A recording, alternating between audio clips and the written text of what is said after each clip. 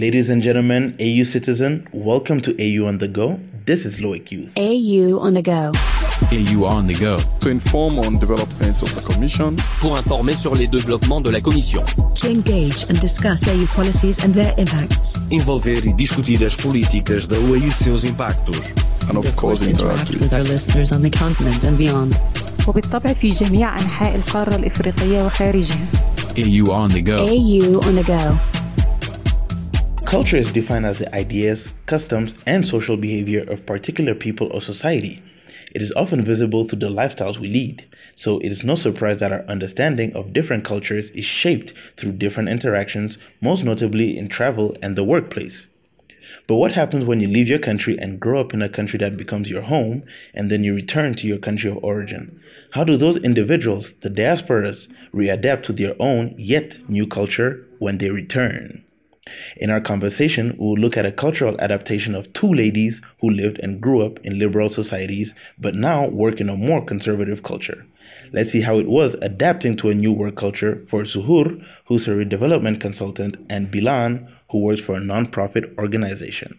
AU on the Go. I grew up in Holland, in Amsterdam, in a small town actually close to Amsterdam. And then when I was 18, I moved to London to do an exchange program there. I think that's when I got the bug of traveling.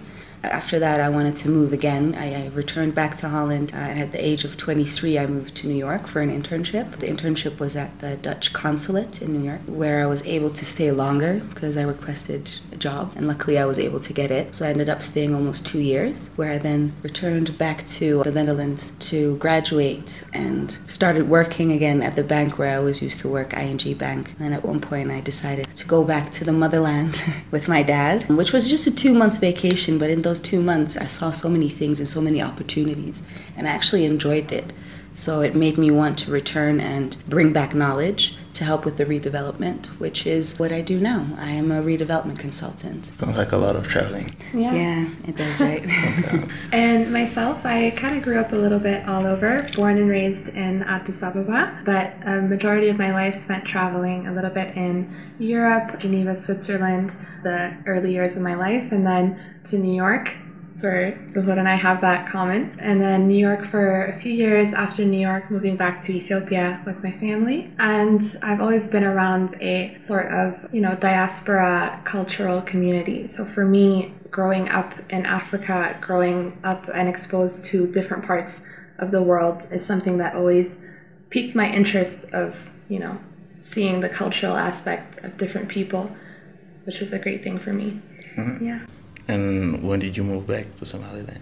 Somaliland was about 1.5 years ago now. Okay. And I never thought I would see myself saying that. Mm-hmm. When I moved there, my idea was to move there and be there for a year. And now I catch myself saying I'm here indefinitely. So we'll see. So growing up in all these different liberal cultures and moving back to a place where it's a lot more conservative, how was that at first? I think for me it wasn't that difficult because luckily I've always had the opportunity to travel back with my parents. We've always traveled every other year back to Somaliland to visit family and, to see how the country is doing and to just, for my mom especially, to be back home. So that switch for me wasn't that difficult, but when it comes to work, it was more difficult. I had to get used to a lot of different ways of thinking. Mm-hmm. And next to that, being a younger female, educated younger female who comes in a different work environment, it can be kind of threatening to certain people. Especially people that are in higher positions, they might feel threatened thinking, oh, look at this younger lady who thinks she knows it all because she's educated in a foreign country. So just adapting to that and making sure that there's an understanding between the two of us. I had to learn that. Right. So, that was just the most difficult part for me. I think patience is key when it comes to making that transition. You're going to be met with a lot of challenges, as my friend Zuhur was saying. It's challenging as a woman in particular, moving to a conservative part of the world. And even though it's a culture that we're used to, that we're from, those challenges for women, like being undermined, can be extremely testing on your will. And I think patience is a big part of transitioning. And I think both of us, if I can speak for both of us, we really learned how to be patient individuals being in a conservative part of the world. But I think it's a great attribute to have, and it has taught us many things. Yeah, definitely. Yeah. Any examples? I'll let you take this one. I mean, to give an example, I work at government institutions where I consult, and that means that I deal with people in higher positions sometimes as well. They might sometimes just undermine whatever you have to say. Like, they don't mean it on purpose, but it's just something that they're used to. To give an example, they might give you like a little nickname like Suhuriya, which means little Zuhur. Little Zuhur. Yeah. Which is actually meant endearing, but then in a work environment, you don't want to hear that. It's a bit belittling. Exactly, you know, especially when other people are sitting there who don't know what the work relationship is, and if they mean it endearing or if they are trying to be undermining.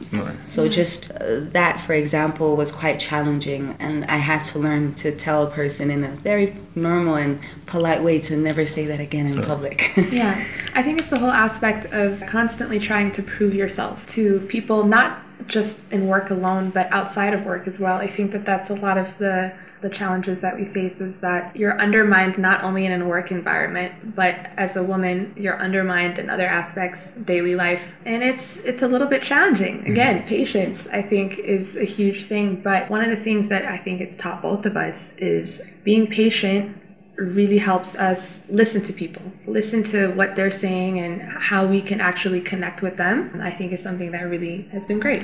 That's advice right there for you ladies. Listen to them. Yeah. So, Bilan, you were telling me about, there's not really a lot of female photographers. And when you go to weddings, it's kind of different for the lady because obviously they can't take off the hijab and all that. What's the difference? So, and you were trying to get into that. So tell me more about it. So for me, something that I realized being in Somaliland and Hargeisa is that there's not a lot of craft culture. There's not a lot of creative culture in that sense, that young people don't necessarily use their creative outlets in a way that I at least would like to see it be used in Somaliland, because I think Somali people in general are very creative. Myself, I love photography, and I constantly try and catch my friends off guard. Zuhud knows. Constantly using her as a model as well. But it's a little bit difficult. Again, coming into that cultural aspect, like you were saying, with photography, women are a little bit caught off guard or not as welcoming as men would be for subjects to shoot, because that whole cultural, religious aspect comes in. They're feeling uncomfortable. And it can be a little bit trying, definitely, but it's something that I really enjoy.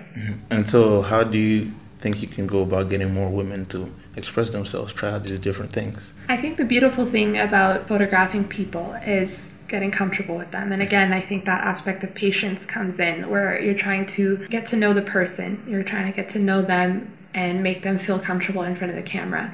And I think with women in particular, it's great to just make them feel how they are generally outside of that little environment with the photography, because Somali women are very confident women, and just bringing out that confidence, I think, finding and connecting with them in that aspect. Yeah. So you said when you first moved, you said you didn't see yourself staying for that long.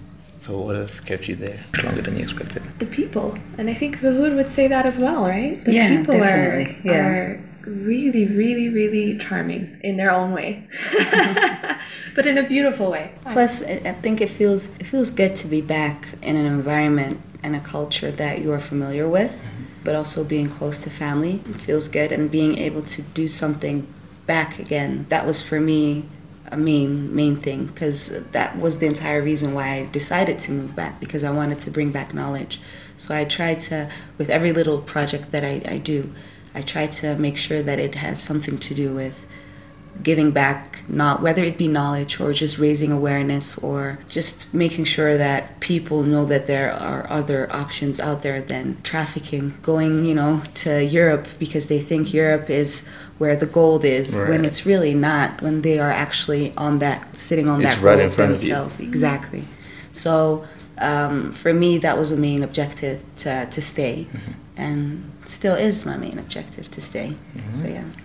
Right. In Somaliland, you see a lot of youth who are trying to go to Europe, trying to go to America, trying to do anything in their power to leave. But then you see a lot of diaspora coming back and invest in the region, which I think is phenomenal. And every time both of us meet locals and we're interviewing them and we're talking to them through work, through just social life, one of the things that both of us also really attest to is trying to get them to realize the beauty in their own country and the beauty of Africa. Definitely. All right. Yeah. Yes. Well, thank you so much, ladies. It was a very, very good conversation. Thank you. AU on the go. And if you didn't know, these ladies' journeys and aspirations mirror Aspiration 6 from the African Union's Agenda 2063, which seeks an Africa where development is people-driven, unleashing the potential of its women and youth. So ladies out there, you have potential. Don't be scared to express yourselves and break boundaries. So once again, thank you to Bilan and Suhur for opening up on their respective journeys, and thank you all for tuning in to yet another episode of AU on the Go. A special thanks to my audio producer, Ernest Kaliza, and from the CEDO team and I, Loic Youth. See you next time. AU on the go. AU on the go. To inform on developments of the Commission. Pour informer sur les développements de la Commission. To engage and discuss AU policies and their impacts. Envolver e discutir as políticas da UE e seus impactos. And of course interact with our listeners on the continent and beyond. وبالطبع في جميع أنحاء القارة الإفريقية وخارجها. AU on the go. AU on the go.